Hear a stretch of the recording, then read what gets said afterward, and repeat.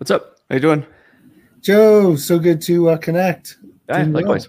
Yeah. I think we've crossed paths online quite a bit. I don't think we ever actually officially met, so it's good to finally meet you. So Yeah, it's a big honor. You've done so many great things in your career, and now the crowning achievement, O'Reilly authorship. Data engineering is amazing.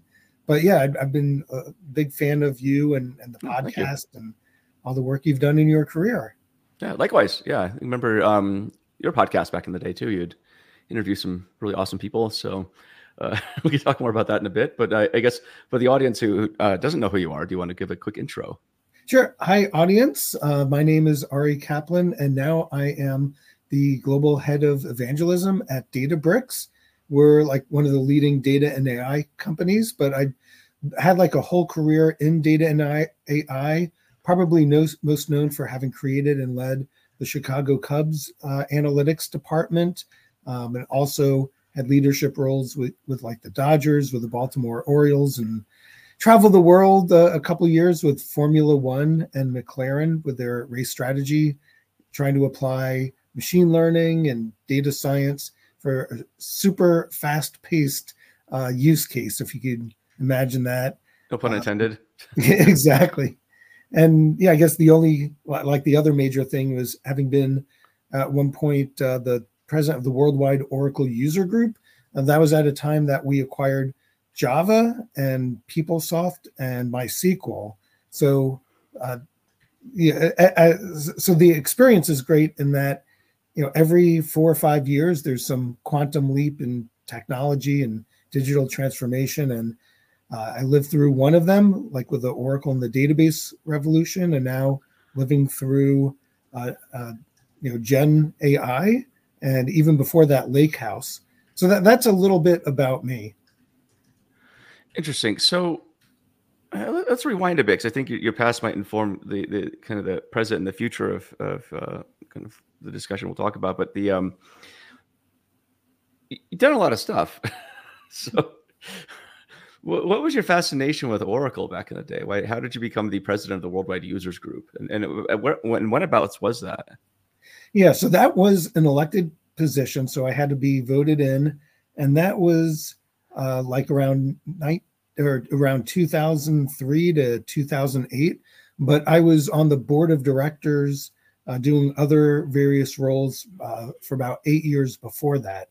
So, helping organize global conferences was a big one. And then interfacing, I think the big thing was interfacing with Oracle as a corporation. So this was like the user group, developer, community, independent of the company of itself. And at one point, Oracle had their own directive, their own conference, which they still have, Open World. So I think the biggest transformation was convincing and showing Oracle that it's actually better to have one that's independent, that could speak their mind, that could, ask, hard-hitting questions. And Charles Phillips was president at the time. He was a visionary with them, and he and I gelled pretty well. And before you know it, every time there's a new Oracle customer, they would get like a flyer in the mail saying, join the user group, share your experiences, be part of the community. And then, got a column in Oracle magazine, which was wild. It went to 800,000 people in print. People used to be big on print back in those days. Yeah. But yeah, and also learning about collaboration and like huge partner ecosystem, hundreds and hundreds of companies that were partners with Oracle. Like, how does it all fit together so there's a better together story? That's really interesting. Around that time, walk me through this. Were there a lot of other companies doing community efforts like this? Because it seems like the user group thing was sort of nascent back in the day. But conferences back then, I think, were pretty big, from what I recall. Yeah, it was a great time in that, like, SAP ran their own user group, Oracle ran their own user group, Teradata ran their own user group. So yeah, it was nascent in that there were collection. They would have local meetups, local SAP in Chicago, local SAP in Provo, but not really like an umbrella of collecting every user group together around the world. So that was something that the Oracle user group. I'm sure there are others, but that was like one of like the formation of that groundswell. That's interesting. And I guess tying this back to your current role at Databricks, like how something I've been trying to unpack really is how do you get people excited about technology? How do you get people excited about trends and sort of the agenda of a company, but not in a way that is, you know, kind of overly pushy or salesy? It seems like there's a balancing act there. Exactly. So that's you know, the when I said the word evangelist, maybe not all the listeners have heard that phrase before. It's like an up and coming trend. You know, Microsoft evangelist, IBM evangelist, and you know, with myself, Databricks evangelist. It's somebody that is trying to build awareness and build brand of your company, something that you're trying to bring on that reputation that it's a, you know, likable company, that we're innovative, that, you know, what you call future proof. If you work with that company, they have the right leadership in place to kind of adapt. Like Gen AI came into play not even, or maybe about a year and a month ago. So like which companies are going to adapt to that to help me in my company?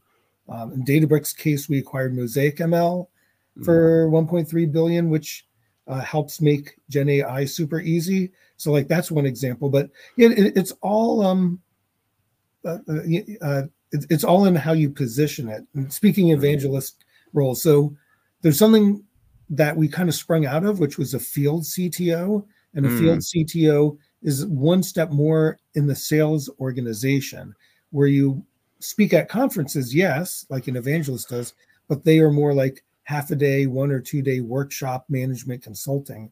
And for myself, it's more, you know, going on your podcast or speaking at an event and just speaking more general, like in our case, Lake House.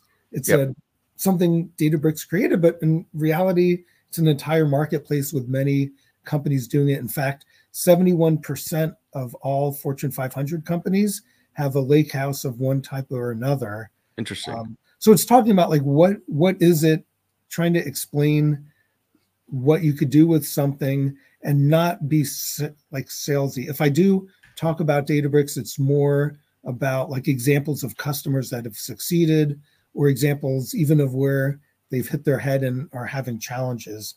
But I'm not a salesperson. I don't give, you know, you're not going to get a sales order from me afterwards.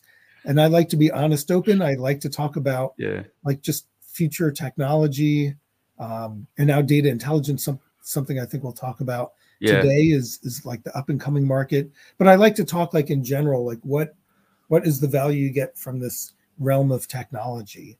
Mm-hmm.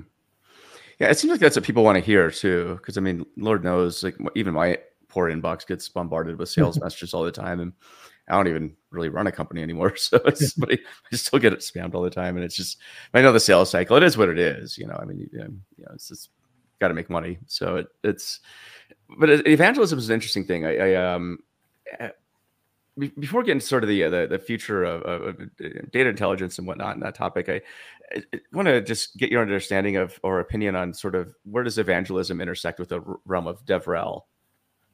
Yeah, so we also have you know, great folks in DevRel, Denny Lee, Brooke. Yeah, he's cool. Yeah, they're awesome. So they're like, you know, well, first of all, I encourage every single person in the company to be an evangelist of some sort. I want as many people speaking at events globally. I want as many people writing blogs, as many people you know, going on other podcasts and doing webinars. But yeah, I would say DevRel is like focused on the persona of you know, the people that are hands on the keyboard, making it exciting, helping out with workshops. And I do host workshops as well, but I think mine is more like I don't know if you call it the executive level or the branding level, engaging with, you know, for example, engaging with analyst firms like Gartner, Forrester, IDC, engaging with the media. Like I was actually interestingly on the Marquee Network, which is a sports network. So in Chicago, people could be drinking beers and hearing about Databricks. That was fun. So just like trying to like expand our reach to people who either haven't heard of us at all, or like, hey, I heard Databricks, your CEO is on Mad Money, Mm, Jim Cramer. Like, what's it all about? What's the next level? So mine's maybe more of a teacher inspirational level, and DevRel is like, let's roll up the sleeves and follow along with me, and we code together. got it. That's a good distinction. Yeah, switching gears then, I guess, data intelligence is a big topic. I think something of very big interest to you. What does data intelligence mean to you? Yeah, so data intelligence is, well, hopefully, will become the next market, the next thing in the modern data stack, and this is something that is really, really, really exciting for me, and something I'm a believer in. So, my whole career, your whole career, data are like just representations of numbers and characters, but to get insights from it, it's been traditionally like data warehousing, like what happened in the past, what's the list of sales that we've done, and then introduce the data lake, which is unstructured data, PDFs, videos, stuff like that, and very incompatible systems. So the lakehouse came about, which is the step on the way to data intelligence. The lakehouse is the underlying infrastructure that make sure you have good data, and good data is needed, unified data, to make this intelligence from it. So the lakehouse, one umbrella to manage your structured, unstructured, streaming data, govern it all. And about a month ago, Databricks, we had a lot of fun discussion internally on what to call it, but the best thing is data intelligence. Your data is not just numbers that are in a math formula. They're like, with the introduction of Gen AI, there is the ability to like have AI help you make sense of all of your data assets. So like, let me give an example. You have like a company, they have 5,000 tables, 500,000 columns in it. Most of the data is sitting there unaccessed since people don't know what the heck they have. They don't know what different columns mean. They don't know what columns and what tables join each other. And you need to have a human go through hundreds of thousands of columns and somehow tag it in some meta store. So data intelligence is like the automation. You just point, in our case, Databricks, or whatever your data intelligence platform is, and it will understand this is a field about wind turbines. And, the wind turbines are like in the United States only.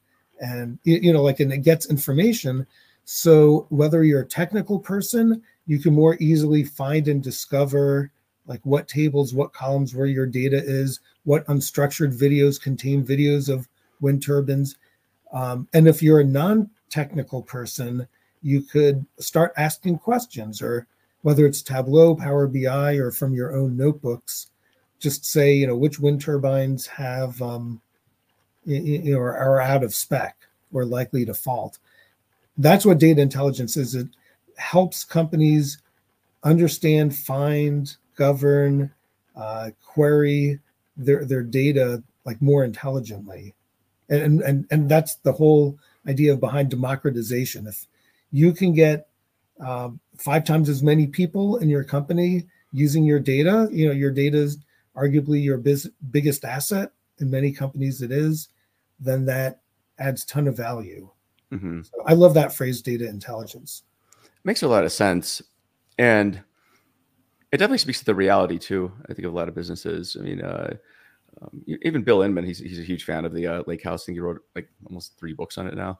So I think he likes the topic a lot. But I mean, he obviously came up with the data warehouse. But I think even back in the 90s, he realized, I think it was kind of funny talking to him because he got bored with it and he kind of moved on. But he realized that all the actual data in the company's text back then. Now it's much, much more. But even then, it was a recognition that if you're going to get insights and sort of unify a lot of the corporate data sets to maybe the conversations and the unstructured data, you got to make a big leap, right? But so it seemed like the unification of structured and unstructured data was something that people were like him were thinking about even back in the 90s. But it took a long time to get here. And from my perspective, it still feels like we're still stuck in the data warehouse centric world. How do we move beyond that? I mean, because I think technologically we've been there for a while. Mentally, it seems like we're still struggling with a lot of the same things like BI and reporting. When, as you point out, there's a ton of opportunity to take advantage of a lot of these structured and unstructured assets and unify them.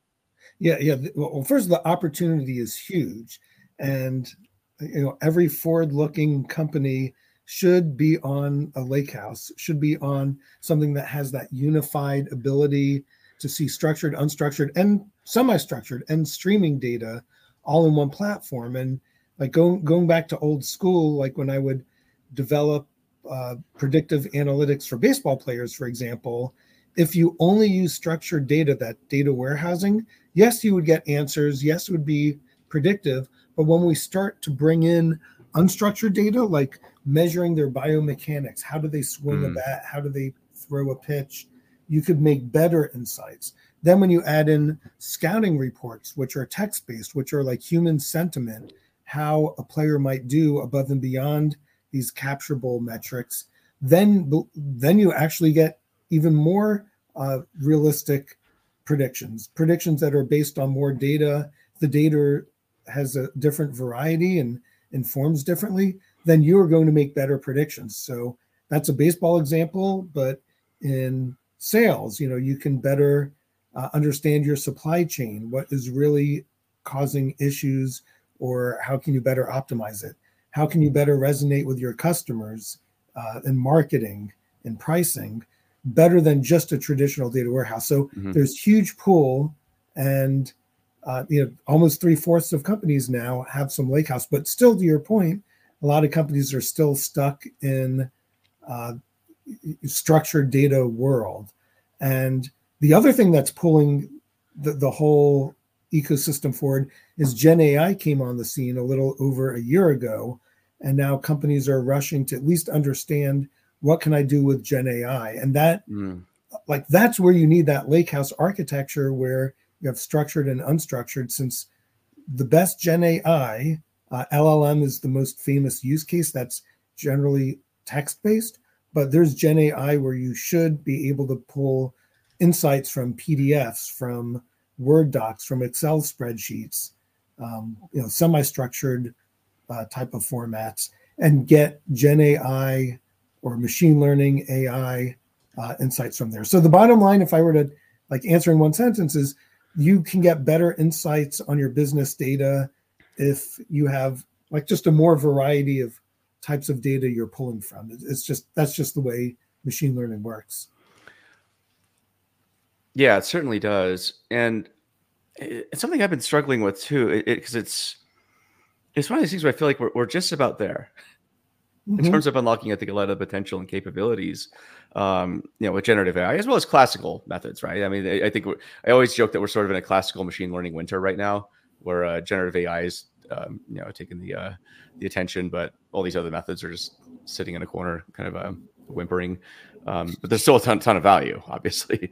But what do you think are the necessary steps for a company to maybe lay the foundation for success with generative AI? Yeah, so the foundation is making sure you have data that's good data, that's accessible, that's unified. Since if it's not unified means you're all in one platform. So if you do, for example, a SQL query, or write Python or R or Scala type of code, and you just want to say, we're all the parts to this product, it knows every source of data that you have. And you don't have 2 vendors or 3 vendors or 4 vendors. You don't have, this data swamp is what has been the term for quite a while. So that's what's unified. And then you also want one governance system. And what I mean by governance, yes, governance is access control, who has access to what data, but governance is also a way to get better insights. You call it transparency. You call it lineage. What data and what versions of data from what sources are going along my data pipeline to make these traditional ML models, or what's going behind my new generative AI LLMs. So lineage is super important. And all of that, you really need that unified and governed foundation underneath. Is there anything else? I mean, why wouldn't a company just want to use ChatGPT and just like throw all their data into that and then call it a day? Like, I mean, it seems like that'd be simple. So, yeah. But is that right? Yeah. So two thoughts to that. One, one is, if you only are looking to do a chatbot, then yes, LLM is your answer. There are tons of other use cases you can have with your data, but LLMs, chatbots are great to get insights on your data in like a natural language. They're also great for summarizing.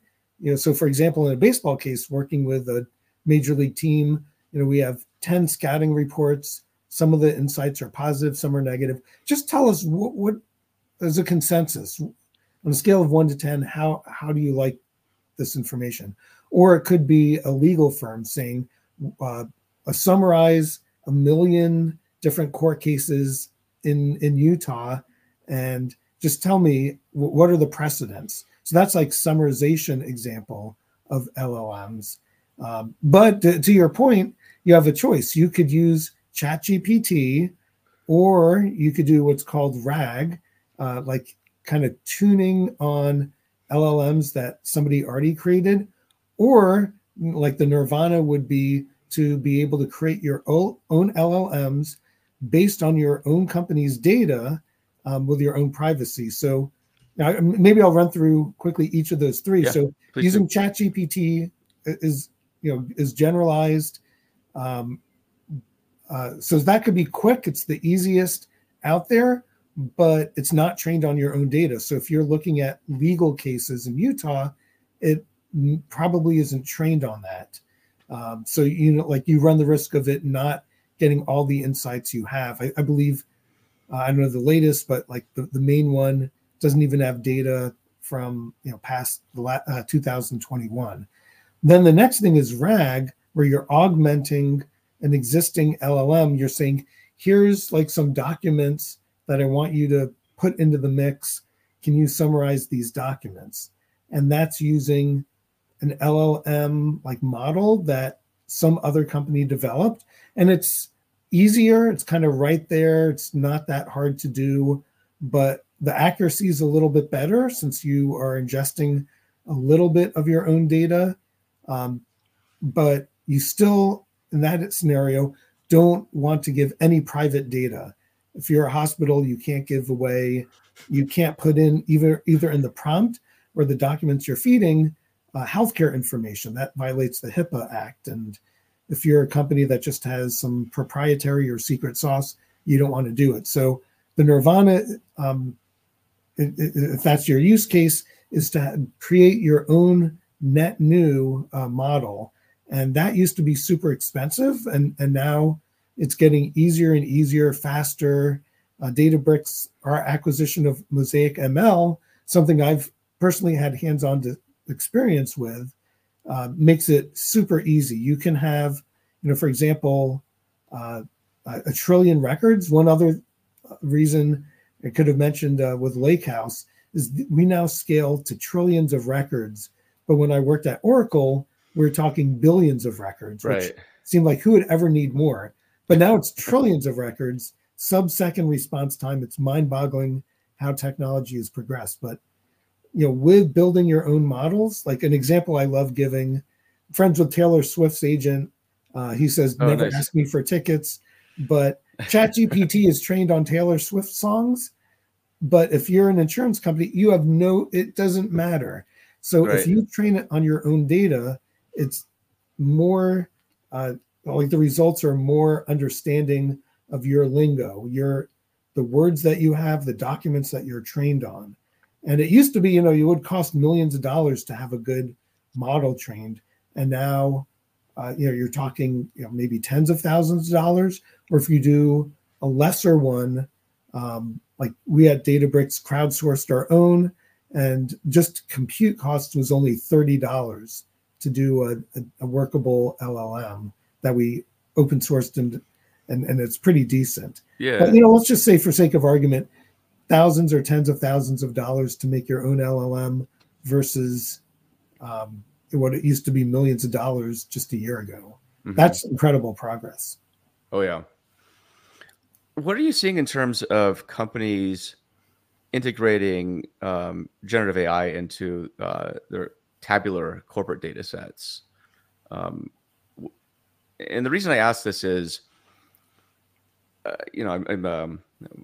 it's pretty known. I'm writing a book on data modeling, for example. Yeah. And one of the things I notice is a lot of corporate data sets are as utter hellscapes, like inscrutable. I think most humans do not understand what's going on here. You did mention the ability for an LLM to go through and mine the data and hopefully be able to get some understanding of it. But what are you seeing on the ground in terms of the success, or maybe some lessons learned with companies trying to integrate generative AI with their existing data sets? Yeah. So, there's plenty of successes with like the chatbots. Those are the companies that have like public interface, websites where you want consumers to find the information more easily. You're going to like a retailer, and you want to just ask what stores have this item in stock, or like an airline, you just want to know, what flights have, business class seats available, stuff like that. And you don't want to have to hunt and go back and forth. So those are like making it easier for your customers or potential customers is huge. So chatbot. The other area we haven't started talking about yet is this whole helping with the coding process. So things that we call co-pilots. So as you code, you're, let's just say a Python developer, you're writing scripts, you can have it interface with your data model and like give you hints, like where is your data found?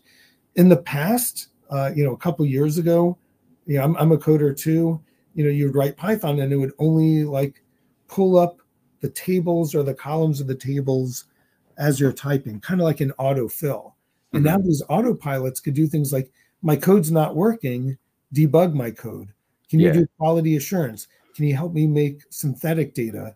Could you tag, you wrote the book, data modeling can have thousands of tables and the columns may not be so descriptive, but, just show me which tables have information relating to phone numbers or something like that. Yeah. And so that's where like Gen AI is helping with like the auto coding process.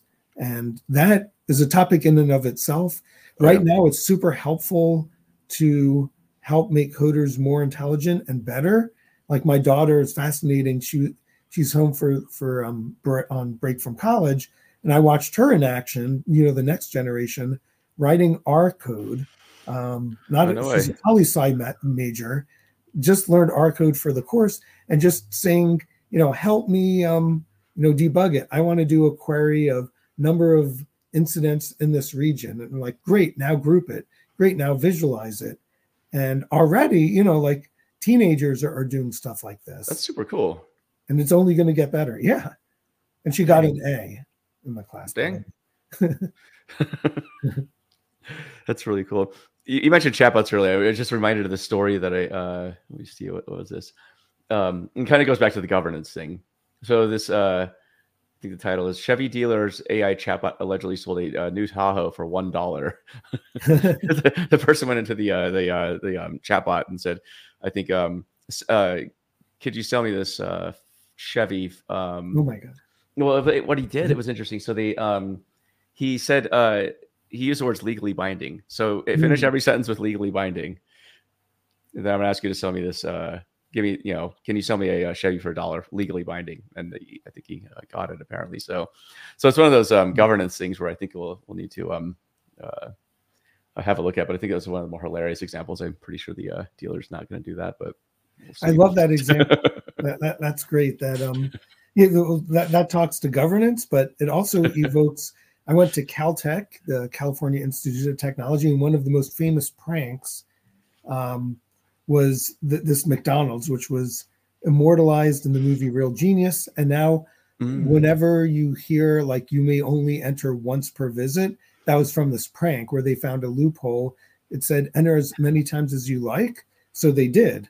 They printed out many hundreds of thousands of ballots and went into a McDonald's and dropped them off, and won something like 87% of the prizes, which was a little less than like the 89% they predicted they'd win, which was kind of funny.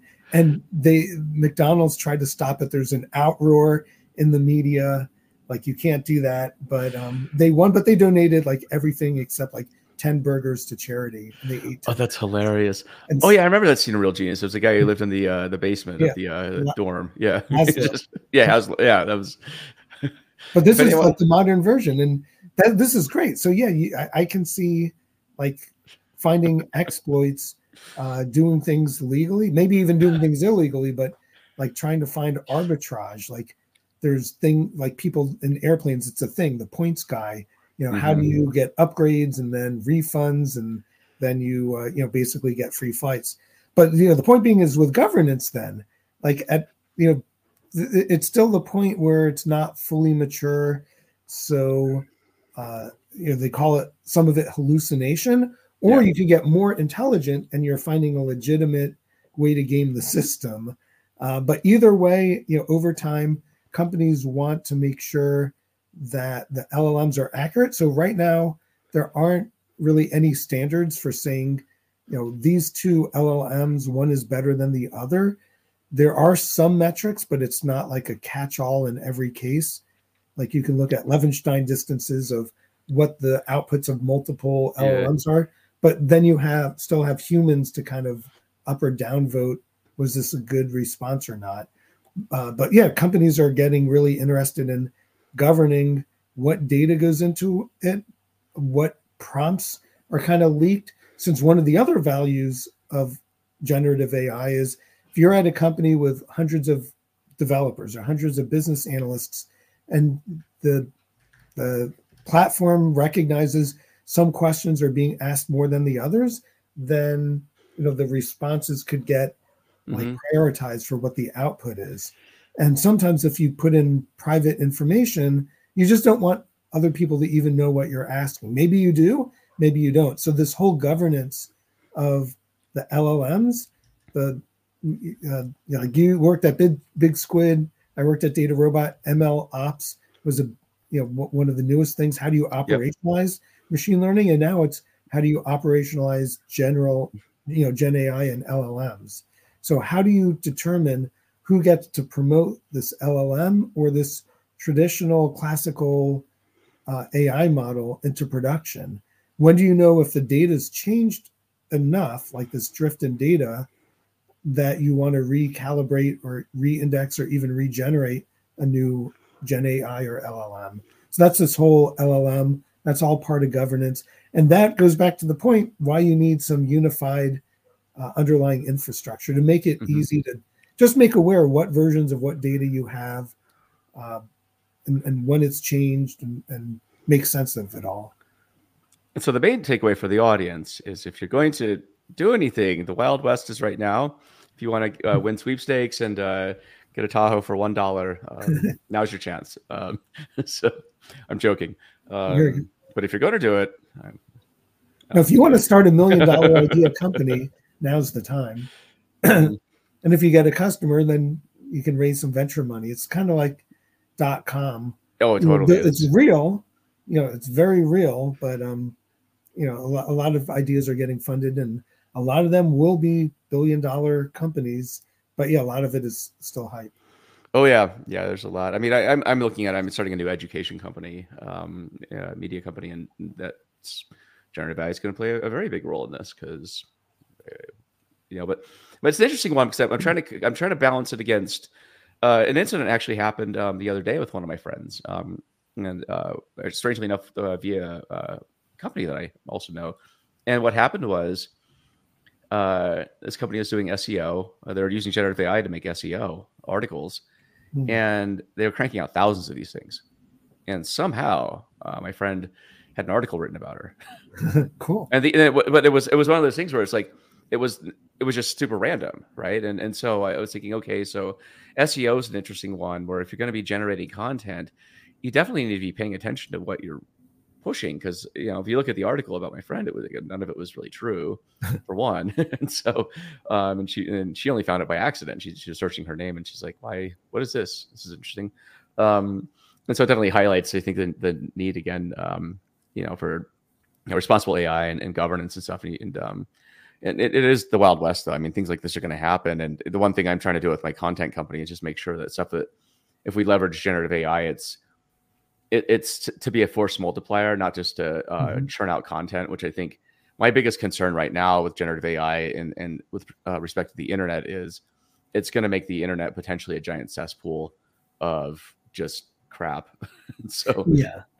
if you're turning out, what is the point of like an SEO generated Gen AI, large language model article that you didn't review at all and you just pump it out like that? I don't know what purpose that serves a company to drive traffic, because it's just like, so I mean that's definitely something it's been top of mind for me, is just like, what's the balance between sort of the human aspects of stuff that we do, right? Like you mentioned Taylor Swift earlier, like she's I'm sure generative AI will play a role in her career, but she's still going to be Taylor Swift at the end of the day, right? Well, as far as we know today. But and for content creators and all that, and people who evangelize products too, and people like in your position, right? I think Gen AI is definitely could be a force multiplier, but it needs to be used in a way that I think amplifies people, like Ari Kaplan, for example, right? And so it's an interesting topic. Yeah, and I'm fascinated to hear about your company, and it's one of those opportune times where, yes, we are at a period where the potential to have 1 million emails every single day is there, but it's not there yet. So Joe, if your company can do like mass emails and be one of the first, you can make a lot of the money before it gets to the point. Like, and I'm not kidding. Like, I think when you use AI to do custom emails and it doesn't cost any more, it could be like a Cameo, that pick a celebrity, pick a voice, or it could be a product totally geared to you, painting the image of like what a t-shirt with Joe's face and image on it could be, and you do it 1 million times. Like and then we have AI to do filters of that. It's just going to be a race for our attention and everywhere we do in life. And I don't know how civilization solves it, but if you do it right, Joe, you could be in that nice Goldilocks phase where you're not too soon and not too late. You're just I feel like that's where we are right now with generative AI. It feels like it's just getting started, and I think so it's definitely trying to, I think, balance like the things that AI can't do, right, versus the things that it can do really, really well, and trying to figure out a tasteful balance with that. So, but it is it's a fascinating time to be alive. I mean, the example you gave of your daughter doing her homework, right? I mean, that's insane. I mean, that a couple of years ago, right? I mean, that wouldn't have really been a thing. We're just poli-sci students using ChatGPT to write R code like that. Yeah. For a lot of reasons, doesn't make any sense at all, but now it does. So, and it was so easy, and like I teach data science courses on the side for many years, and like already somebody with just like, I think she's doing it for only like 3 weeks at the time, was as good, if not better, than someone like after a year. Dang. But a lot of it was that was writing the code. You still need the good foundation and probability statistics, like how you're grouping data together. And that was the point of the class was, like, here's survey data. What makes sense on it? What meaningful insights can you get? And R was just a means to the end of, you still had to, it was helpful to like screen scrape data. That was cool. You could co-pilot, how can I download this data from this website? Okay, put it into a structured format. Okay, this field is a date field. Stuff like that. Before you'd have to take a course in how to do it. Yeah. And now ChatGPT would just figure it out. And now it's being embedded in all sorts of platforms. Like for my purvey, I see what Databricks is doing. So from within notebooks, like you have these assistants, GitHub, if anyone out there is using that, there's Copilot. Copilot's dope. Yeah, and it's incredible, and it is just getting started, and that automation will just keep getting better and better and better. Mm-hmm. And then it'll be left with the humans or the project and product managers, and then the rest are automated. And perhaps that's the best way. Yeah. What do you think this does to automation? Before we started recording, you said you have always had a fascination with automation. Where do you think this goes? Yeah, ever since I was a little kid, I think 7 years old was the first memory I have. I actually wrote some first memory of programming. I ended up writing these text adventures and selling it when I was 7 years old. But then I would automate it. So it would auto-generate like maps like that you could explore. So I would be bored if I were the human creating it and exploring it. I already know how it looks. So I would automate the creation of these fantasy worlds. And then, so that was the genesis of, fascination with automation. But then every phase of my life, and I think to some degree, human nature is to automate to get things better, whether it's in warfare or whether it's in building civilizations. All right, we've domesticated animals. How can we do that to more scale and more efficiency? So that like drives the economy. And now with technology, like you were at Big Squid, I was at Data Robot. That was like some of the genesis of automating the, how do you have 20 different data science models? And how can you automate trying different hyperparameters, different like levers to pull for the listeners who don't know what that is, and try thousands of combinations. And in the past, you'd have to have a human write code 1,000 times, but now it's all automated, and then it runs it, it looks at the result, and then you can determine which model is the best fit. So that's automation. That's where the fascination comes. And automation is just getting more and more intelligent and aligned with like being able to be guidable. So it's aligned with coders. It's aligned with data analysts who don't know how to code, like my daughter. And then it's aligned with people one step out of data analysts. A chief marketing officer could just ask, what are the ROI of all of our marketing campaigns?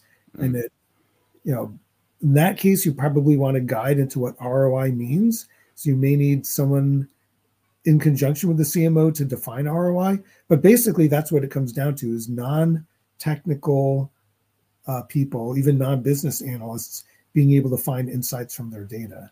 That is one other answer of what is data intelligence. I guess zooming out, right, with automation, like what do you think the company of the future looks like? Yeah, it's going to be fascinating. I think adaptability is going to be better than what we're seeing now. So like supply chains, how do you produce products, send it around the world? How do you manufacture it just in time? That's happened like the last couple of decades, but it's going to be to a much, much more efficient level. Like there's so much waste, food waste around the world. Like you assemble parts in one continent, ship it to another, assemble it there, then ship it back, then put packaging on it, then ship it to another country, and then it gets created. So like maybe like just more efficient of how all of human production lines work will be super helpful. And then you'll also get hyper personalization. So like marketing, for example, you have 10 segments, 10 different emails, 10 different ads that you put on different time of day on the television, and it'll be hyper personalized. So you, Joe, will get something specific to you, and I'll get something specific to me, and it'll be better. Like the companies will like it since they'll get a higher lift. They'll like get better brand loyalty, and you and I will like it since we'll get the ads that just we want to see. And I'm already a sucker for that. I already watch TikTok and their ads and their products. I like just looking behind me, pocket drum, like TikTok somehow figured out I like watching drumming videos, and it enables me to do drumming without, I see you have some synthesizers behind you, without bothering my neighbors. Wait, what is pocket drum? I gotta Google this. It's yeah. But you can just show me, I guess. Yeah, But I you so know this is an audio only program, but it's like doing like air guitar. You have air drums, but it is like MIDI enabled. That's like a music which is technology exchange. so this is like drumsticks that you can just play like this in the Yeah, air, like air drumming. Or exactly. And it has sensors of when you accelerate and oh, decelerate. that's insane. And you don't even need to hit a surface. It's like hitting the air. It knows the deceleration of the stick, Oh, that's pretty and then bad. it makes a beat. This And is pretty pedals for your cool. feet. But yeah, that I'm like that's just one example. I But saw you're an ad watching for TikTok it. and they like Ari obviously is a sucker for pocket drum. We'll give him Right, this. Okay. And you bought one. So exactly. And then that's funny. I don't know if irony is the right word. My son's name is Avi Kaplan, and there's also a famous singer from Pentatonics, Avi Kaplan. So like they keep having me do merchandise for like this famous musician, and it's my son, and I do buy it, of course. But yeah, that hyper personalization is going to only get better. So it's not just me that it resonates with. It'll be hundreds of millions, if not billions, of Mm-hmm. people will know where the items that they want are, and the items they don't want, they won't be inundated since that wastes everyone's time. So yeah, the business of the future will be more efficient, more intelligent. People will have better experiences with them, and hopefully, all for the betterment of humanity. Yeah. I guess how do you think this changes the nature of the work for people who work on data teams? Yeah, great question. And I know what I can think of only looking out a couple of years, and then all bets are off. So the with the automation, my goal has always been to automate the boring and repetitive and time-consuming parts. And the reason that is then I could focus on, or I could get other people on my team to focus on like the more complex questions. The you wrote that book on data modeling. You could see if it's a simple model, Well, I'm then writing the book on data modeling, but yeah, okay, it's still in progress. Yeah. in progress. Yeah. But you can see after a certain number of tables and columns, it gets so complex that you really to scale out either need a team of dozens or hundreds of people or automate that. So you're going to have people that just do the basic level of data management probably will be completely automated away. And then you'll at least 3 to 4 years from now, the people who will be employed will be like managers now. You're going to be managing right now you manage some low level people with like 1 year experience, and you have check-ins, and you push and pull data, and have peer programming and all that, agile development. That first level is going to be bots. So you're either going to be out of a job, or you're going to have to promote yourself to product manager, where you're managing not necessarily people but bots, and you're kind of guiding them, what's working, what's not, have a daily check-in with your bots and give them prompts on more of this, less of that. But then 3 to 4 years, that role might be automated, or at least majority of it automated, and then all the humans will have to level up, which is why like the best skills are project management, people who understand what the business is, like what are the business terms, how does business act in the real world when you do supply chain, what factors in the real world are affecting the digital world, so you can make actual impactful insights and actions on those insights. And so those are some of the job skills that I think will be shifting.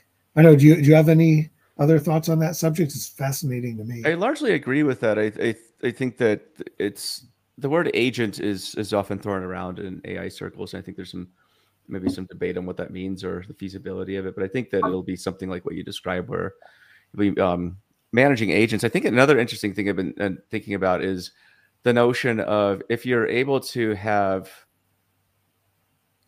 agents, maybe that becomes your resume. And the more Mhm. fascinating thing with this thought process is, I think it might be possible for you to basically outsource yourself to multiple companies. Mm. And then, because the notion of like working at one company, I think is a bit weird. It's a bit like this forced monogamy that, Yeah. the Bible didn't really tell you was necessary, but we do it anyway. Um, so, and if you kind of zoom out, I mean, what would, if you can leverage, your field of agents and just, you know, I guess outsource that to multiple companies. I don't see any problem with that. I even think it.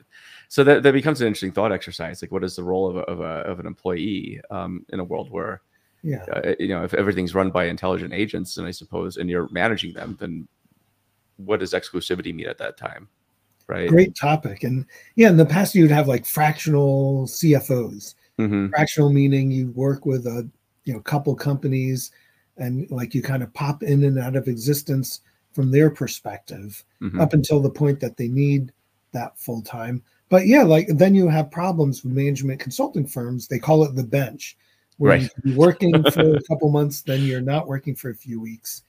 That it's kind of like fractional. But yeah, if you have a skill, um, like data modeling is an interesting one, since sometimes most of the work is to get the very first data model out there, Mm-hmm. and then like the work kind of really slows down, and it's like incremental changes. So Mm-hmm. that type of role might be really good, where it may not make sense to work at one company. Well, yeah. I mean, if you have the domain expertise, I mean, that's one thing, and I think that's where you. I think to your point earlier with the business acumen and having the domain expertise, like that's going to be more of an edge for people. Like it'll be necessary. I don't know. I mean, already it's weird for data teams. I feel like data teams sort of operate as if their data and the domain that they operate in are separate. Sometimes I see this. Mhm. Often I see this actually, and it's really a false dichotomy. And so I think that if we're talking about intelligent bots and agents, if you can apply that, combine that with your domain expertise, and leverage that with multiple companies, like data modeling, for example, there are certain criteria that you're going to use for modeling, but at the end of the day, it's there is some rinse and repeat. There's some domain Mhm. expertise, and it's a combination of the two. And data management is another one where I think it's really interesting because I feel like for decades people have been, I think, crying that, and I use this in the nicest way possible, but crying that, oh, data management, nobody governs our data. Data management, if we can just Mhm. only manage the data and get more value from our data. It's the same tropes we've been crying about for decades. And I think that because the scale of data is growing, sorry, I think you froze. Oh, you look, you froze again. But the scale of data is growing at such a pace that I don't think that data management and governance is able to keep up. I mean, it was barely able to keep up in an era when data was small and less complicated. And I feel like these, and I wrote about this in a blog post, I think last month, but I feel like AI might be exactly what data management needs to actually work, because it's part of an organizational problem, but it's also, I think, just a complexity problem. Because you mentioned earlier an example of people having to go through 100,000 columns and name them and tag them, but Mhm. I'm like, that's essentially one of the grinded out issues that I think that we just sort of punt and don't get to because it's in the too difficult bucket. But now we can scale these problems or scale these solutions to these problems. So Yeah, exactly. Yeah, 100% A plus to everything you've said. And yeah, the the topics, 100,000 columns, it's such a hard problem or a boring problem that if you could use AI to look at like what is the actual, like once you fill it with data, maybe then you can make an understanding of what that data is. You can't do it in all cases, but this looks like states in America, this looks like countries in Africa, this looks like weather in Celsius. Then you can do auto tagging, and then like the human just gives a thumbs up if it looks to be correct, or thumbs down. And then that way you can, yeah, all the data that's largely untapped is only going to get worse and worse when you bring in more and more data, more and more data types. mhm. Like the unstructured, for example, just one video. I don't know, Curb Your Enthusiasm. I'm a big fan of that. Big Just one favorite example. TV show. Yep. Yeah. One example is like, how long did this character talk versus that character? Hmm. What's the plot of this episode? let's do the transcript of the episode. Show me like what is a histogram of the most frequent words. Like those are all things that a human has to decide to extract before people could even search through that. So why don't you automate those ideas across every video ever produced? Yep. In sports, we're using AI, for example, Formula One, to look at high definition of your car tires and your opponent car tires on the track. And then you can make a figure, this car on a scale of 1 to 10, how worn down is their tire, which will inform you your opponent may need to do a pit stop and change their tire, which means maybe I should pass them now.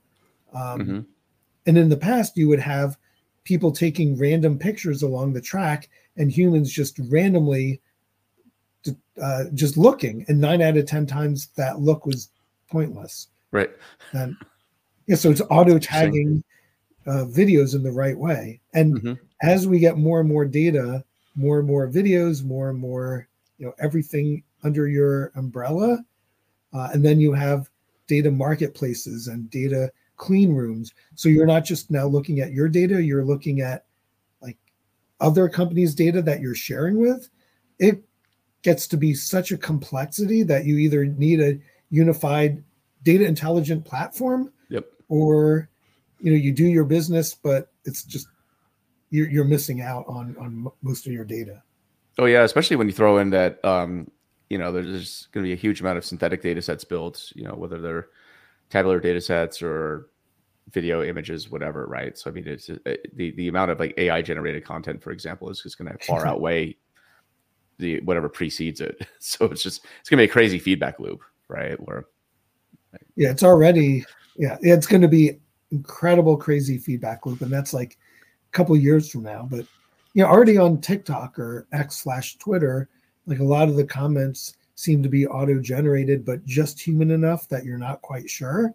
And so you could push like sentiment for your brand or your product or your politics or religion or ideas, and then people won't know what the truth is or won't care even. Yeah, that's something that's been top of mind for me too. Is sort of like, how do you discern what's true or not? Let me give you an example here. This is remember that blog I was talking about yesterday? So I'm going to show you a ticker, and this is this is the page count, 6 blogs per page. But just if you can see this, look at how quickly it's updating. I don't know if you can see that or not, but it's wow, those are pages being generated. So in a matter of like 10 seconds, it was like 500 pages were generated. Yeah. So that's 3,000 blog posts. Jeez. Right. And and most people don't know how to do it. Imagine when you have teams of people doing that, tens of thousands of people, if not more, doing that. Like the whole world, like our information is just going to be, you won't know what truth is or not. Yeah. I did have General Petraeus many years ago on my prior podcast, and that was nice. Even back then, the deep fakes. Like you enter a war and you don't know civilian casualty, military casualty. You can get it to look like a general says, "We surrender, put down your arms," and you don't know if it's real or not unless they're physically in the room with you. And if it is real, and if they really are saying something, then you may not even believe it. So we're not fully like over the edge yet, but we're halfway into the post-truth world. Yeah, that's it's gonna be fascinating. I mean, you have kids, I have kids. It's something where I'm definitely thinking about how do you maybe I'll get your take on this. It's kind of wrapping up, but how do you for the next generation? I mean, you and I are old fogies at this point, but for the next generation, like what would you teach them to thrive in a world of AI automation? Yeah, a good question. And I have kids that are just in college or entering college, and like they ask me like what courses, what skills should I have? So for programming, all bets are off. Like for the next 5 or 10 years, like maybe like just any programming language, like Python's good, since it's not really learning the syntax that's important, but it's learning like thought process and logic. So that's the logical sense. I think project management, like if you're a management consulting or you're driving like a product whether it's like a real product or software. We want to say real, like a physical product or a software product. I think product management is going to be important. My daughter in political science, I think there are always going to be like humans in the government, public sector, foreign affairs type of world. But characteristic wise, and it's hard to teach, but like be free to fail, be free to be intellectually curious, feel free to ask questions and communicate. So those are like kind of the characteristics that I encourage. And then the hard job skills, so hard to figure out. But I think if you learn a business, if you learn how to manage a group of people, how to be a leader, how to communicate, those are the best chances of having a job. So all the easy stuff. I'm just kidding. Yeah. For you, it's easy. Yeah.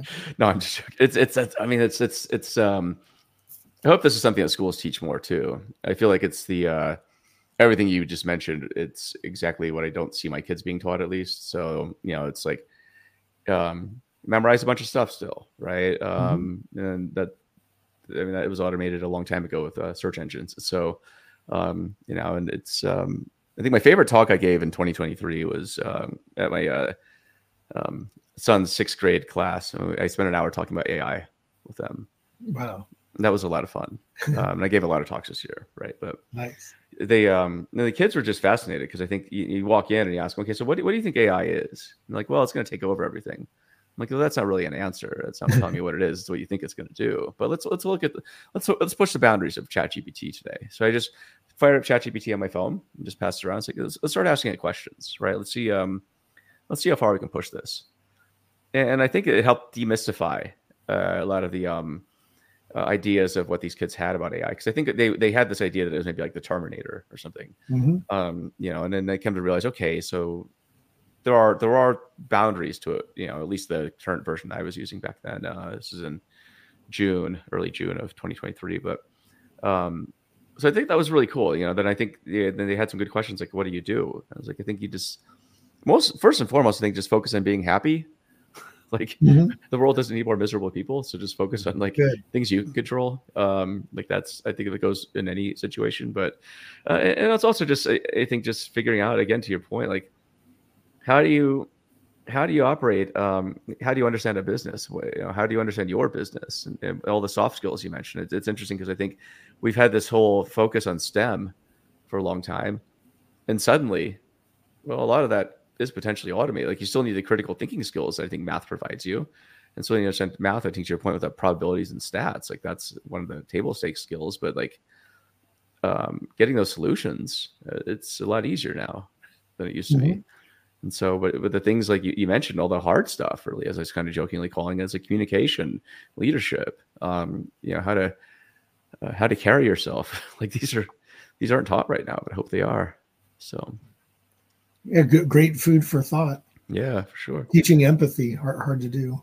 It's super hard, but there we are. So anyway, I guess closing out, it's we're recording this sort of the end of December of 2023. We're getting into 2024 really soon. What are you stoked on for next year? What are you excited about? Well, on my personal level, like I worked for Oracle back when they were about 5,000 people. Databricks is like super exciting. Like in all honesty, I know I worked there and everything, but if you look at like our market cap and our growth, I haven't been at a company on like this trajectory, like in my career. So hope it's like my legacy, job. And it's, we're now the 3rd largest private company in America, the 3rd largest private software company out there. I love the fact that our founders were, the open source. I hadn't realized how incredible that open source is. That you're talking tens of millions of downloads per year of some of the foundational Apache Spark, Delta Lake, MLflow. So I'm like super excited about the potential growth there and seeing like all these great customer experiences like expand more. I think to our earlier points, Gen AI, there's a lot of companies that are having success, but they're the vast minority now. Like the Yeah. chatbots, LLMs, there are great companies that are using it to help more automatically determine what level of insurance should somebody get, what claim is valid or not. Super helpful, but that's still the minority of companies. So I think 2024, excited to see more companies actually move to production in Gen AI with some fascinating use cases. And then, yeah, I think everyone in technology is fascinated to see what are the next versions of Gen AI, like just out there in the open, things of like generating video, like outside of business, like in our own personal lives, is going to be incredible. And then we'll be in the same place where the minority of companies will be doing that Gen AI for video and audio, but those who have those use cases are going to be the pioneers. So 2024, I'm just like fascinated. Yeah. How is Gen AI? Like we're in a world now where we wake up to surprises. It's not like we knew ChatGPT was coming. We didn't know that. And then we wake up and there's like some fascinating video creation. We didn't know that. It just sprung on us. So I'm looking to be happily surprised, number one, and then just see like the growth of Databricks and being part of that team to help make it happen. How about yourself? What are you excited about next year? I think a lot of things. I'm definitely stoked on where AI is going. I think there's just some really fascinating things coming about. I mean, I got two things I'm working on right now, which is one for a course for with deep learning AI, and then which I'm really stoked about, and then this book I'm writing. So I think both those I hope for hopefully be out. I can't put timelines in the course, but the book I hope middle of the year or if not sooner. But and starting a new company, like I said, you know, it's going to be out soon. But I feel like it's the education space and tech and data. I think needs a bit of a shakeup, and so that includes publishing, that includes courses, and just how do you teach the next generation of data professionals in a way that I think is flexible and adaptable to today? Because as you point out, things change at light speed. And the tools and techniques that we're using are changing really quickly too. But at the same time, I think one of the biggest gaps that I see in the industry is skills and knowledge, right? I don't think there's any shortage of great tools out there at this point. I think there's an abundance of awesome tools and technologies.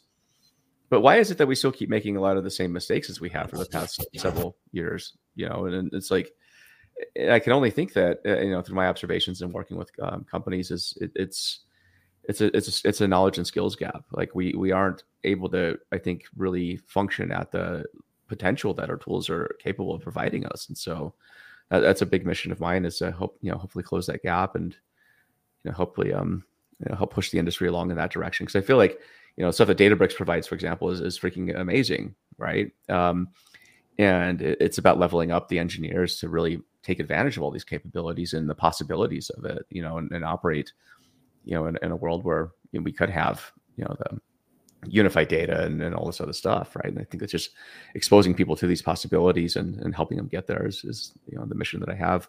So I'm pretty excited about that. So incredible. Yeah. So anyway, can't wait to see what happens in thank you. 24. Thank you very much. Should be a good year.